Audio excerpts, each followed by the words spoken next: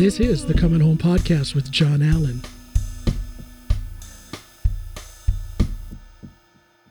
3, 2, 1. And welcome everybody to this episode of Coming On with John Allen. We had some technical problems, but now we're back on the air. I want to thank you all for being here. Very briefly, I want to remind everybody, if you go to my website, johnallenpod.com, that's where you find all of the work that I do. Prior podcast episodes, this podcast episode, my book, my audiobook, which is out and available, go to johnallenpod.com, and that's where you find all of that. Now, for the second time, take two. Welcome, Arlynn Sinclair. So nice to have you here. Thank you for having me. Thank you for inviting me. It feels kind of fake when we have to redo the introduction and everything, but it's my fault because I forgot to push the recording for the sound. So it feels kind of fake, but for the sake of our listeners, let's just go through this again. You are a two-time author and a blogger. The books that you have written are Castle in the Big City and The Song of Kushle. People can find your blog and information about these books at arlyninthearctic.com. I'll put a graphic up there so people know how to spell everything. But it's important to me that people go and check you out. I ran across you on social media, got interested in your story right away. I reached out, I contacted you, and here we are. And thank you so much for being here.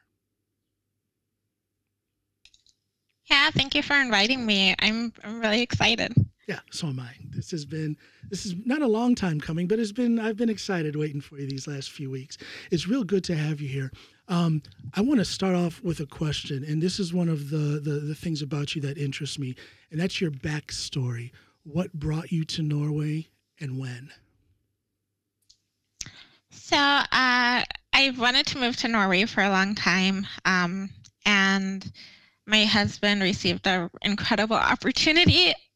Obviously, for those looking to move abroad, it's not easy, and we didn't really think we'd actually get here.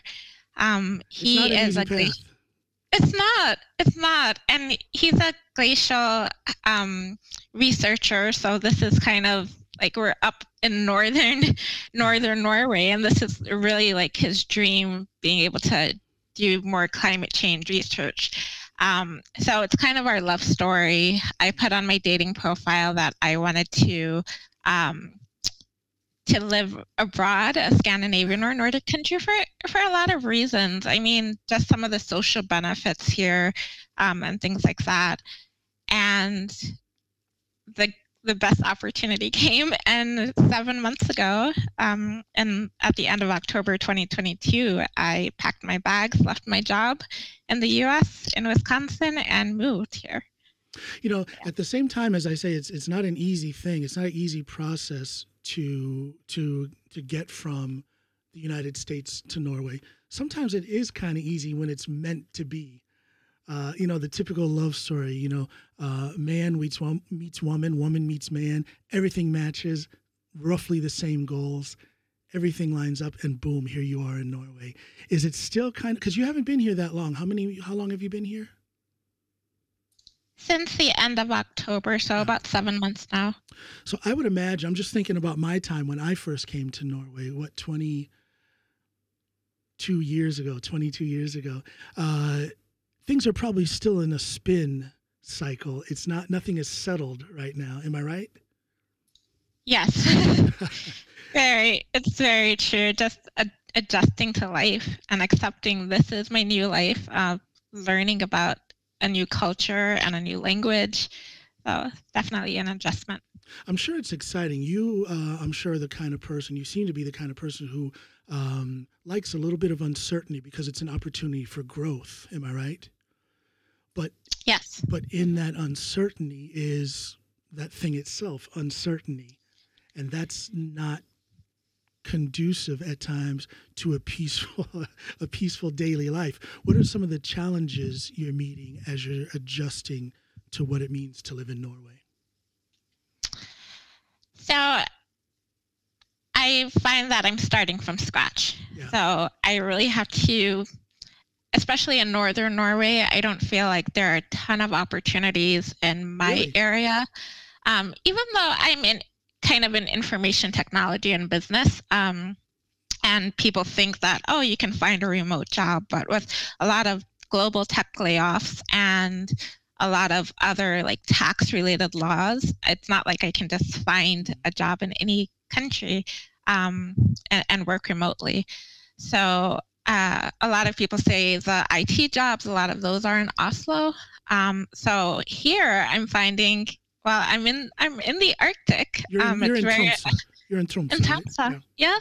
Yeah. And I find that I have to adjust. And now I'm thinking of building my own career, starting being an entrepreneur. And that's an adjustment. But as a result, now that I'm starting new, it's kind of hard to explore the culture as much as I'd like. You're still settling in yourself. And when you're focused on having financial stability, then you don't feel like you can branch out and explore as much as you'd like or learn as much as you'd like. So I'm finding that to be a challenge. That is a big challenge that I think a lot of, having spoken with so many Americans in Norway up through the years, I think the number one challenge is finding that financial stability. Some people come here on some sort of study grant, a PhD or something like that. Some people come here, having been hired into some IT company, some sort of tech or things like that, programming and stuff like engineering. But a lot of people are coming with a spouse, and it's the spouse who has that job, or the spouse who's gotten that, is going for that PhD, and the person I'm talking with is just kind of there trying to rebuild their entire identity, because it is an opportunity to start with what you want, to be who you want, maybe drop some old bad habits and pick up some new ones that you've wanted to, and now here's the opportunity to do that. So there's some excitement with it, but I bet you're a little stressed. Yes, exactly. But I have to remember this was a dream of ours. And it came unexpectedly, but it was a dream of ours. So you're absolutely right. Just being able to look at this as a new beginning. I'm able to start over. So I feel very fortunate about that. I think about how, like I said, I've been here over 20 years, and it's a little different economic situation. But having said that, when I got here, I was very fortunate. I got a job right away.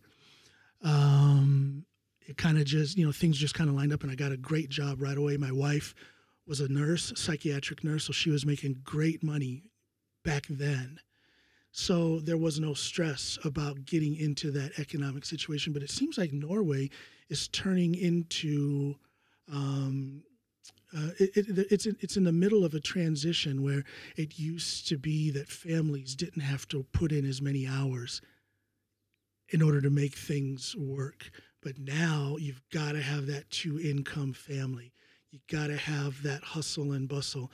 With that challenge in front of you, how does that fit within your desire to possibly start as an entrepreneur, to work for yourself? I think I'm not putting all of my eggs in one basket. I'm still applying for other jobs, especially now that we are trying to start a family. And that's one of the reasons we moved here. We were concerned for safety and safety of our children in the U.S. So moving here, I feel like it's great to start my entrepreneurial endeavors, but I'm also in the back of my mind, on the side, I'm still applying to jobs. Yes. And still figuring it out, but it's still new for me. So I don't think that I don't think I'll figure everything out overnight, but it's exciting. It's still like, I can do this. It's definitely exciting, and like I say, it's an opportunity. And I'm not trying to preach, but I found that when I immersed myself in that opportunity to reform my identity in some ways, reinforce my identity in others, that whole process right there got real exciting. And 20 some years later, it's still exciting. I'm still very much aware of the fact that I can do what I want, be who I want. And I think when you're forced, well, not forced because we chose to move here, but when you're faced with this sudden open door in the early stages of our adult lives, where the choices you make are gonna really, really set you on a path, whether you wanted it to or not. Because that's the thing, the choices you make, you don't know what's going to come later. I had no idea I would be doing the work that I'm doing now when I made my decisions 20 some years ago. But the journey, it's the journey. It's being open for the learning. It's being open for the challenge. Yeah, definitely. And I really am a firm believer of just dreaming, and really no one is going to support your dream more than you do. You are the driver of your dream. And I feel like people often, you tell them, I don't think anyone thought that I could actually get here. But I think people place those limitations, things that they think they could achieve, or things that they think they can't achieve, and they place those limitations on other people. But as you know, being an author yourself, it can be challenging, and it's a lot of hard work. And a lot of people won't believe in those dreams. But well, yeah, it is a lot of hard work. And that whole thing about people almost actively throwing negativity in my path, I started to realize that right away. People, what do you want to go there for? Ew, what is that? And even to this day, why are you still there? And when they ask those questions, I'm very ready to answer them. But then when they ask, why are you still there? I'm like, well, because it's beautiful, because it's safe for my kids, because this, and it's almost as if they just pull the curtain and turn their back because they just want to continue with that narrative. And I think it's because it supports their own place where they are in their life. They're looking for someone to share their frustration and misery with. And that's unfortunately way too common with a lot of people. Yes. There's not enough positivity in the world. There just isn't. Yeah. Let me ask you something. Just to take a little sidestep, and I want to come back to your desires as an entrepreneur, and I want to talk more about your book. But you mentioned something about one of the reasons for you and your husband wanting to come here is because it would be safer. You felt there was an issue with safety back in the States. Can you talk more about that? What is it that you were concerned about? A number of things. Lay it out there. Let's talk about it. Let's talk about it. I mean, I,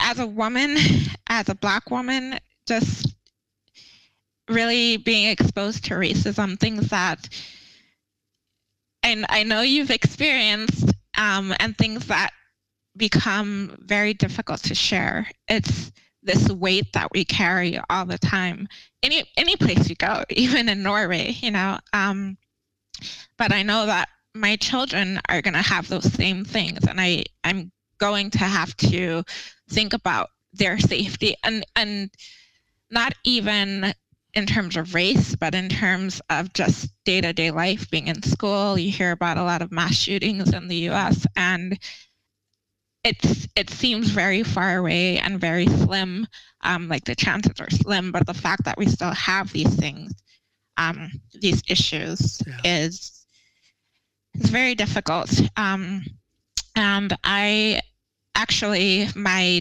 neighbor in my old apartment, we lived in Madison, Wisconsin. It's a very liberal city.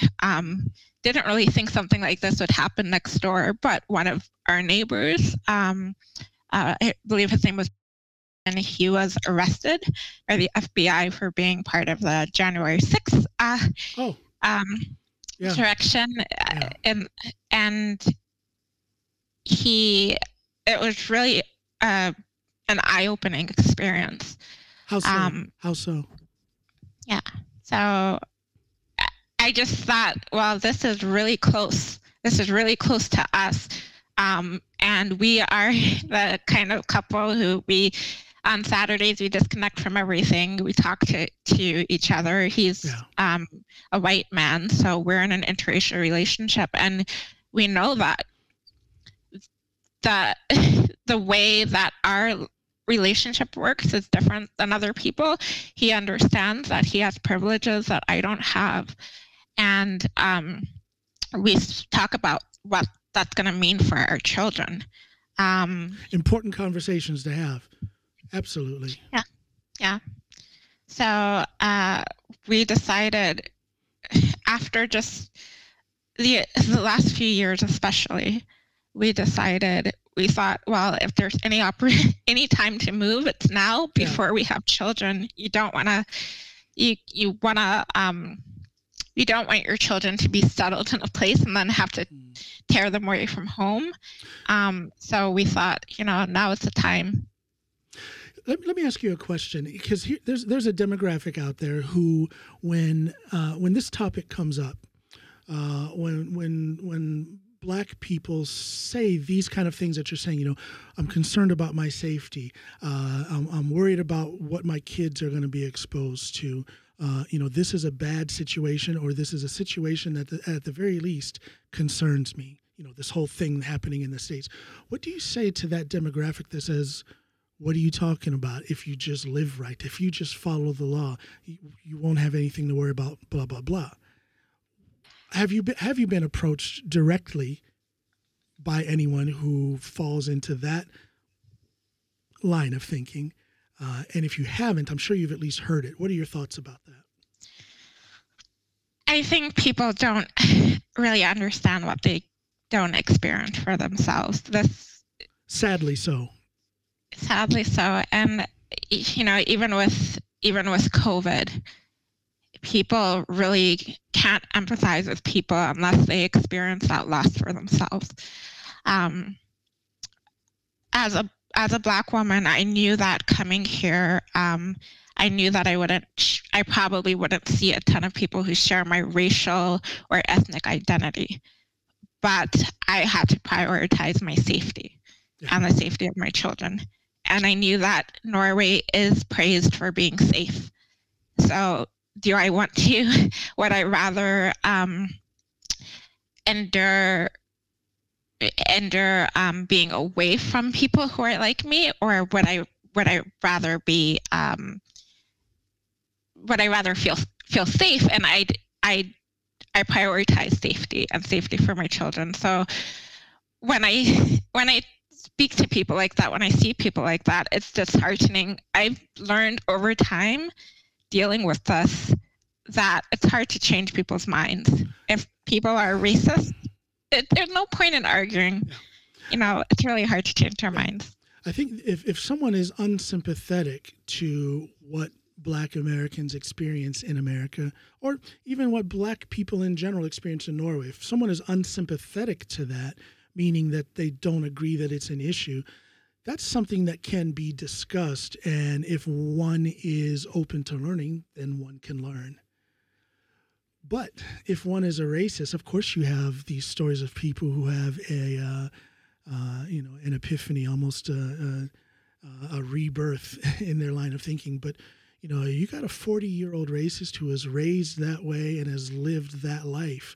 You're probably not going to change their mind. And I do believe that is a waste of time. But knowing that, then what can be done about issues of racism, xenophobia, and discrimination? What is there to be done, or is there anything to be done about that to fix it? I think there's a ton to be done. I think a lot of us, Black people and people of color, are doing a lot of that work. I think it's time for people who have the privilege, the power, proximity to power, to stand up and do some of that work to help us. My husband understands it, Yes. being a white man, he understands that he has that. and he has an opportunity to help other people. So I don't think it's our responsibility, only ours. Well, and that's beautifully said, and I believe in that as well.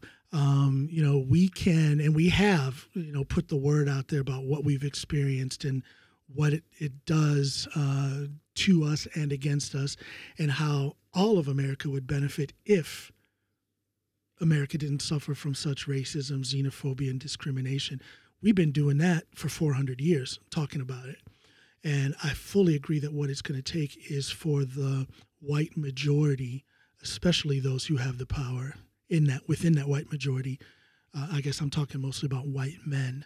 They're going to have to not just be silent sympathizers, but they're going to have to be a fired up, active supporter. And that active support comes by speaking on it. That comes by, putting your money, literally your money where your mouth is. Active support instead of this silent sympathizing. Amen.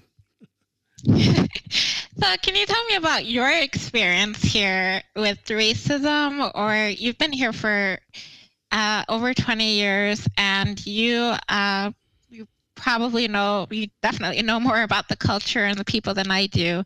Can you tell me about your experiences here? I have quite the dynamic life. I've had quite the dynamic life here in Norway. Some of it has been absolutely amazing. Some of it has been horrible. All in all, I would say it's been amazing. So that can tell you that the amazing, good, and socially giving and financially profitable times have been much, much greater than those horrible times. But those horrible times have been horrible. One way in which the horrible times have manifested themselves is through Norwegian racism. Norwegian racism does exist. Hello, Norwegians who deny it. It does exist. But see, that goes back to that inability to sympathize, that inability to see outside of your own bubble. I get it. There's hundreds of thousands, if not millions, of Norwegians that don't have a clear view of what racism is. We see that all the time. They think that if someone just doesn't like them and doesn't invite them to a party, a fellow white Norwegian, they'll say, yes, they were racist against me. They say that. So that tells me that they have a different definition of what racism is. But that racism that we live through, that very harsh and very clear and damning condemnation, segregation, exclusion of us because of the color of our skin and our ethnic background, that does exist in Norway. And I believe that the biggest problem Norway has is that there are way too many people who deny that. I had personally 3 different occasions where my wife and I were not able to buy the home that we wanted. Now, that never happened to me in America. I always lived where I wanted to in America, but here in Norway, on 3 different occasions, we couldn't buy a home because I'm black. I've told this before on my show, and I've spoken in front of different organizations and spoken about this, but I'll say it again for the purposes of letting you know and just putting it out there again on my show. The most blatant example of that inability to buy a home where we wanted was we were... well, let me preface it by saying my wife is Norwegian, but when we talk with each other, we speak English. I'm fluent in Norwegian, but she and I speak only English together. And we especially did that when we first came here. As I was learning Norwegian, we just spoke English together. So we were at a showing for a house. It was a farm, a smaller farm. And we're walking around. We were outside at this point, walking around the property, looking at the property lines and things like that, talking to each other. And as we walked by, the owner, the lady who owned the farm, and the real estate agent were standing up on the back deck of the house, and we were walking on the grass. And as we walked by, the old lady says in Norwegian, "Do not sell this home to that N-word, because we don't want to ruin the whole village." And the real estate agent's response was something along the lines of, "Oh, don't worry, I understand. I will not." Now, that's probably that is the worst example of housing discrimination that I've ever experienced, but it kind of has a red thread through just about all of the incidences of racism in Norway that I've experienced. It's just about always been when I'm with my wife and she and I are in public speaking English, and people hear us speaking English and assume that we don't understand Norwegian. So they say the most horrible things like that. Don't sell this property to this N-word. He's going to ruin the village. So they just assumed that we didn't understand what they were saying. And people think of things like that. They think that only happened in 1950s America, down south somewhere. But I'm telling people, and I tell Norwegians, these things happen everywhere. Not all the time, constantly, but these sentiments, these racist, xenophobic sentiments are ingrained in the Norwegian culture, and you can find it anywhere. Or it can, better said, it can find you anywhere, regardless of where you are. You never know when it's going to jump up. But on the flip side of that, when I look at where we are now, we own more than one piece of real estate here in Norway. So I won. I'm happy. So I won. My wife and our kids are doing well. So I won. So I think that needs to be said as well, that as ugly as racism, xenophobia, discrimination can get, and I know people get tired. I got tired. I still get tired of it. But you've got to keep going, and you cannot let them win.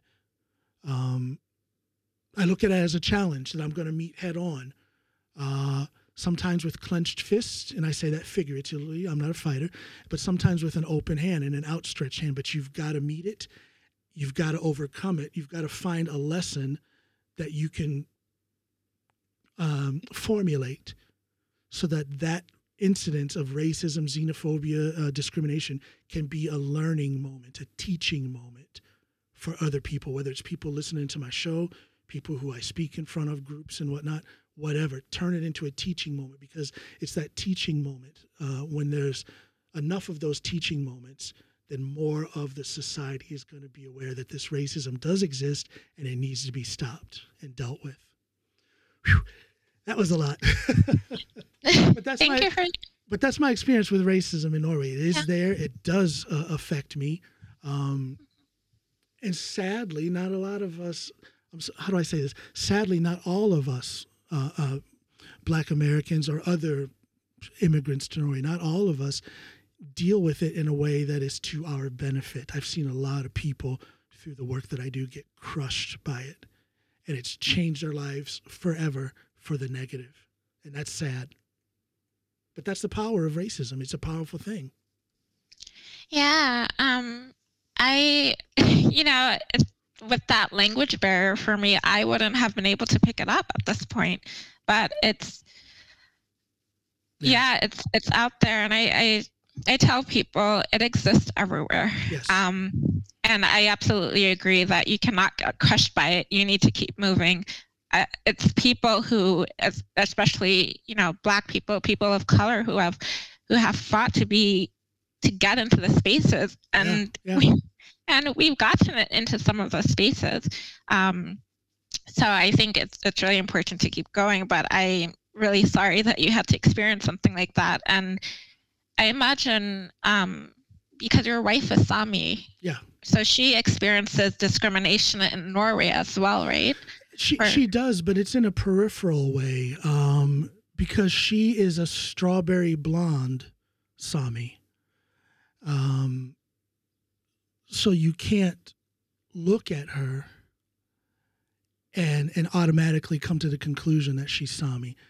She doesn't have the so-called traditional Sami look because she's a strawberry blonde. So what she has experienced is that people will say the most god-awful thing about Sami people while she's there, and she'll just sit. And I love the way she deals with it. She deals with it with this brutal humor. She'll sit. She's told me she's been in meetings, and it may come up. where they're dealing with the family. Maybe one of the parents is in psychiatric care. So the family dynamic has to be discussed. And, oh, by the way, this woman is Sami. And then, boom, the ugly, racist jokes about the Sami people will come. The ugly comments. And my wife will just sit there and listen and go through the whole meeting and just let it be concluded. And then reveal, the truthfulness of her being Sami, and just embarrass the what out of those people. That's how she deals with it, because that's pretty much the only way she has ever been faced with her being Sami. It's through other people's comments, not knowing that she's Samisk. That sounds very much like my mother. She speaks multiple languages, and if someone's speaking Spanish about her, she'll just, no, I don't understand, and then suddenly she'll turn around and start speaking Spanish back. Yep. So. No, that's what my wife does. That's how she handles it. But but again, it's just time after time. There are so many examples of racism, xenophobia, and discrimination in Norway, and it's quite interesting how many people refuse to acknowledge that. It's a sad but true fact. But again, I'm winning. My wife is winning. Our kids are winning, and hopefully, and again, I'm very vocal on this stuff. You see, it's no problem for me to talk about it, and I hope that these kind of discussions can help somebody else, because I understand that within the scope of things, we're all immigrants, all of you and I, but there's a lot of variation within that immigrant spectrum. There's a lot of people who have come here under traumatic circumstances, a lot of mental, physical, emotional trauma behind them. And then you can only wonder, how do they climb out from under the racism, that the same kind of racism that you and I are going to be met with? How does that affect someone else who has serious baggage? So I think about those things, and that's why I'm very, very vocal, very active in how I feel about those things, because, you're not going to hurt me. You might make me pissed off for a minute, but you ain't going to hurt me. But you might be hurting somebody else who's got a ton more baggage and not enough strength to carry that baggage and your racism. I'm on a roll. I preach when it comes to that. I got to talk about it. That's good. That's good. So here you are in Norway.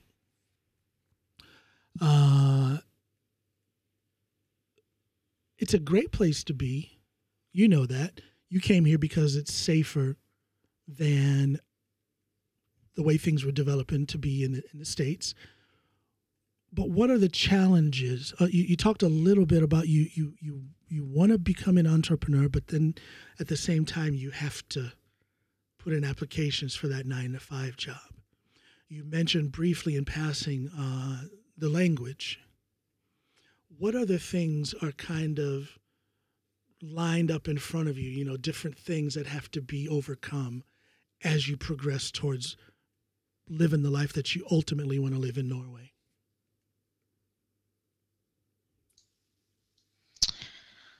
I think one of the challenges, and I think many people find that immigrants wanting to move to a place where they feel they belong, that's really the ultimate goal. If I want to call this place home, I need to feel like it's home. Yeah. And some of the challenges have been being hard of hearing. So I've been hard of hearing my entire life, and a lot of people, I feel like, especially in Europe, from what I've experienced, some people think that Americans don't wish to learn the language. So I've been in situations where, and I should know this by now, every single time I go to the grocery store, Norwegians are going to ask me if I want a bag. No. But sometimes I want to hear them say pusa. I need to hear it. And sometimes I don't. So I'm like, huh? And then they translate it and say it in English. And say it on the top of their lungs, like, would you like a bag? And I been there, done I find that. So I find that, a lot of people, it's an invisible disability that people don't don't know, and it's challenging to learn a new language. And it's also challenging because a lot of people here speak English, but that's the barrier that I want to overcome the most. Understanding people and understanding the language. I feel that's how you really learn about a culture. Absolutely. And yeah, feeling like I belong here, and like I can stay here with my family, feel comfortable here, and create a life for them. But what's it going to take in order for you to feel like you belong here? That's a very interesting statement. What will it take for you to feel like you belong here? I think it's going to take making meaningful friendships here. And so far I have. I've been able to make friends, especially with people from other parts of the world. So PhD students, it's always easier when they're coming from other countries, but really making friends with Norwegian people, also feeling like my children will be seen as Norwegian. If they grow up here, if they were born here, I want them to be seen as Norwegian. So I feel like I need to understand people better, and I want to feel accepted. Yeah. So it's and that's a very interesting thing. I'm not going to try to say how you're going to feel about your kids as far as their national identity, but I can tell you my experience has been, because both of our kids are born here, and they're very Norwegian. Although when they speak English, they speak in my accent, my dialect, or whatever. Because from day one, I've only spoken English with our children and demanded that they speak only English back to me. So that in itself has helped them to identify with their Americanness. But I find, and I guess this is my own little thing that I have to deal with, I find that as they get older, our daughter's 17, our son is 15. As they get older, I feel like they have less and less identity with their American side. And I've heard other parents, American parents who have a Norwegian spouse and American Norwegian kids, say the same thing, that as the kids get older, they as a parent feel like their kids are identifying less and less with America. So watch out for that. I'm not going to say that that's going to happen, but there is a dynamic there. There is an ebb and flow of things. And I guess when they live pretty much permanently here in Norway, that's going to be their number one identification, which is okay, but it isn't. I'd like my children to have both Haitian pride, have that Haitian identity, American identity, but also growing up in Norway, I want them to feel like they could have that too. Yeah. So, yeah. Well, I've turned into a part-time history and social studies teacher for our kids. Any chance I get, and I've always done this, any chance I get, there's a teachable moment. There's a lesson about American history, Black American history, Native American. If there's a moment where I can preach to them a little bit about all things America, the good and the bad, I do that because they're not going to get that in school. And I'm sorry, I have a lot of teachers who are friends here, but the stuff that they teach kids in Norway about American history it's fascinating. So I took it upon myself to do that stuff myself. I'm sure you, with your Haitian background, you're going to do the same thing. Just make sure, because that way, if your kids don't identify, the way I look at it is if my kids end up not identifying very much with their Americanness, it's not my fault, because I have taught them everything that I can possibly teach them.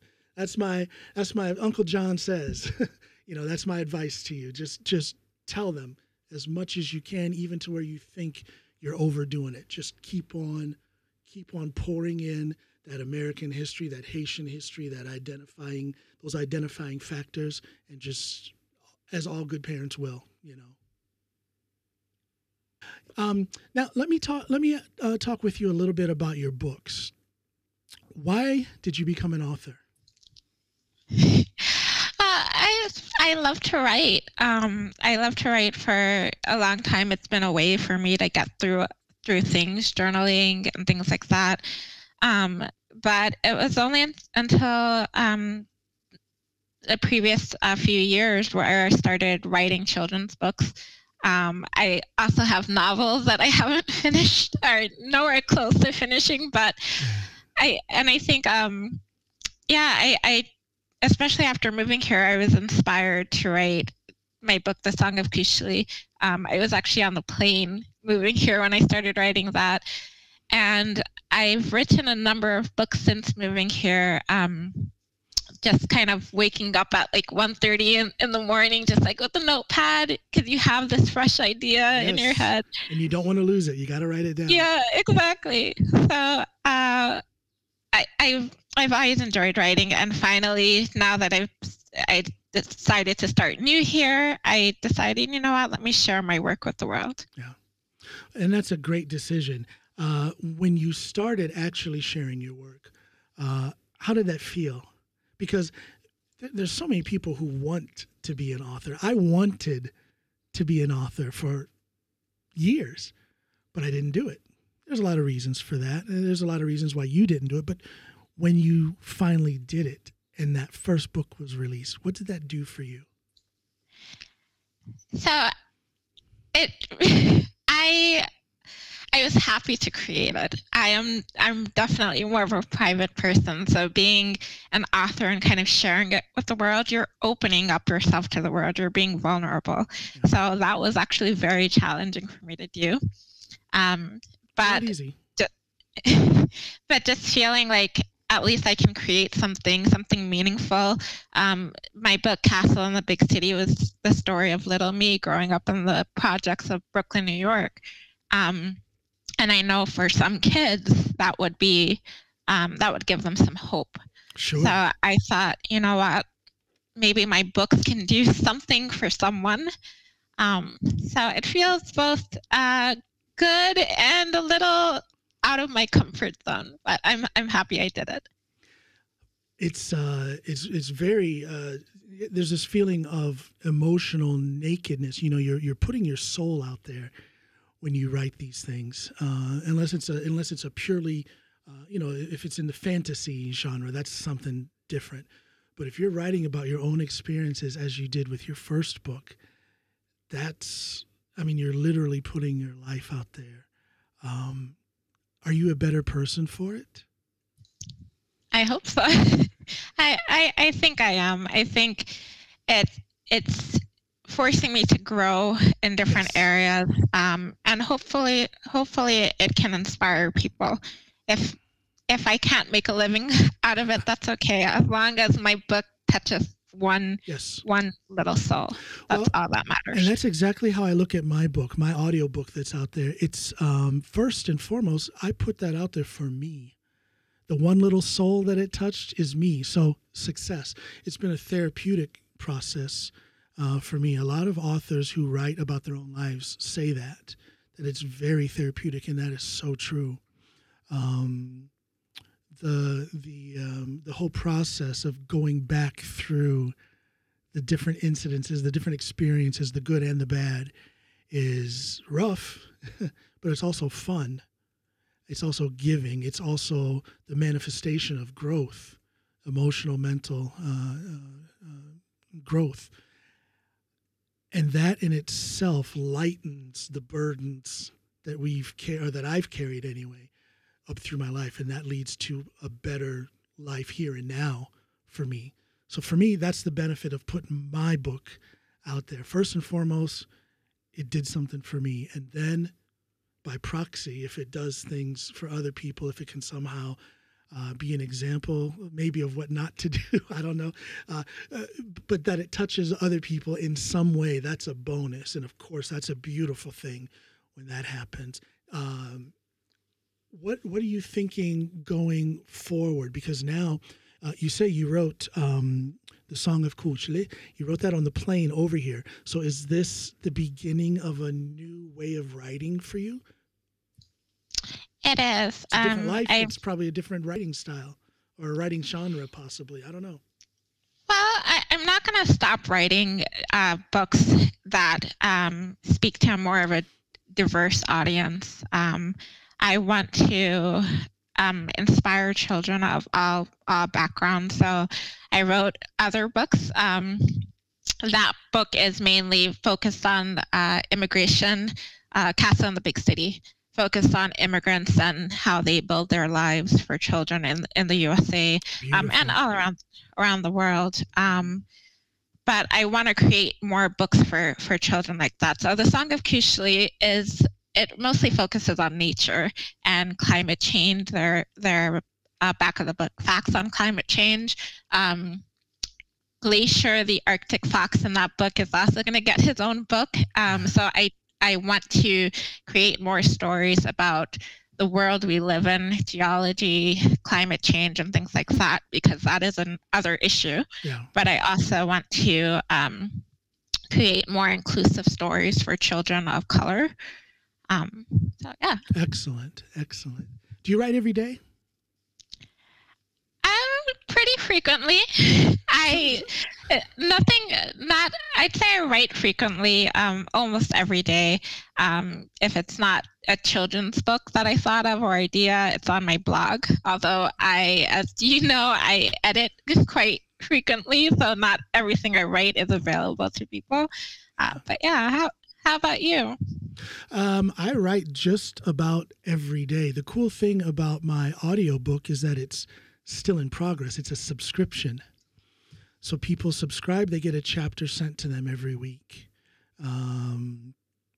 It's a different way of doing things, but it keeps me in that creative modus because I know that people are waiting.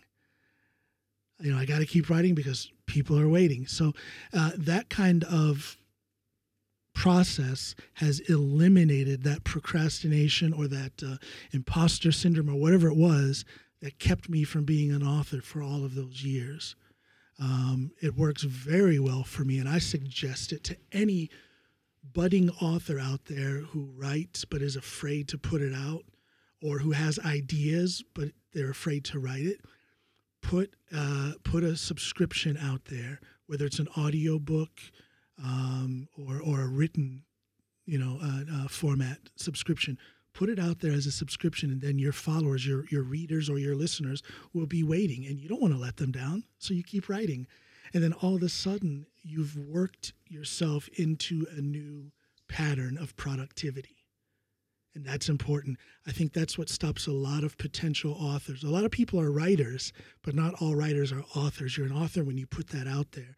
And maybe if you have an audience expecting constant output from you, that might be what you need to get into a new modus of productivity. When you told me about that method, I thought that is genius. Well, thank you. Yeah. But, I've been writing a series of novels. I always have ideas for things, but I think writing those longer works, it often feels like you lose motivation or you think of something else, but that is a wonderful idea. I think it is.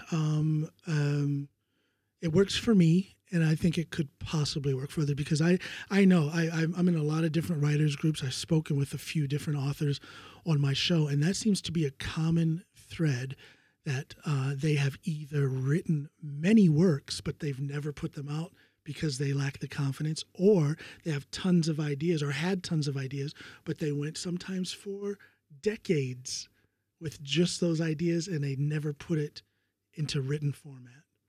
So, and I like the vocal format, so that's why I'm doing this as an audiobook. I love getting on the microphone. And also a little tip, here's how I do it. I'll write a chapter. As soon as I've written it, I'll come onto this microphone and read it in and record it. And that's the recording that's going to go out to the listeners. But during that reading, I'll see, oh, there's a word misspelled, and I'll just kind of make a little note, or I could have said this better. And sometimes during the reading, as I'm reading, I'll just reword it. That's my editing process. So as an independent author, you save a ton of money in editing. You don't necessarily have to hire an editor. But if you do, it'll be less work for that editor to do, because there's something that happens when you actually read it out loud. You see some mistakes, and in the active process of reading, you can just make those changes and then go back and listen to the recording and then rewrite the written part. So editing process done. So not only are you an author, but you're a musician as well, right? That's right. Yeah. What instruments do you play? Do you sing? Right over there is a keyboard. So I play piano. I think you see a couple of my guitars here. Behind me, there's a bass over there, and I sing. And I'm a lyricist. So I've written a lot of lyrics on a lot of different. I've written a lot of lyrics for other artists. I sing background vocals. I've done that, and I sing, play, write, and perform all of my own music in my own project. So I guess you could say I do it all. But I think what I'm best at is the singing and the lyrical part. I'm an okay musician, but I think I'm a pretty good songwriter. I love it. I put a lot into the actual writing process. So yeah, that's what I've been doing with music. It's always been a hobby when I was in the States, but it's here's that thing about remaking your personality, not remaking your personality, but reforming your professional existence when you move like this. It's an opportunity to do things different. And that's one thing I did. I just dove into the music business when we moved here. And I've been doing it ever since. It's a lot of fun. Very cool. I play guitar myself. I left my guitar in the USA, but oh, you should have brought it. Should have brought it. I will next time. Guitars are so much more expensive here in Norway. If for no other reason than that, you should have brought your American guitar. I'm sure. I thought, I'm bringing a lot of bags. I don't want to damage that. That has a lot of sentimental value, yes. Especially now, because I understand that.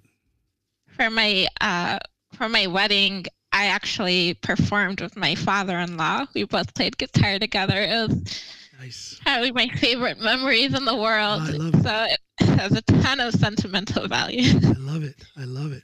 No, music is really, really important to me. If I could generate enough income from just music, whether it's the songwriting part of things or just music stuff combined, if I could generate enough income to live and support my family, just from that, I would drop everything else and do just that. That's how much I love it.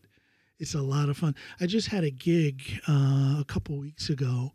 I was contacted by a Norwegian artist who wanted to film a promo performance, and he asked me to sing background vocals for that filming. I only had like a couple of days, and I had to learn 7 songs that I didn't know. So that was a lot of fun, and those are the kind of experiences that I have with music. I get to do things that are extremely challenging, and I put myself out there in these precarious positions, and it's all because of the challenges that music brings to me, and I love it. I just love it. Yeah. Let me ask you this as we wind up.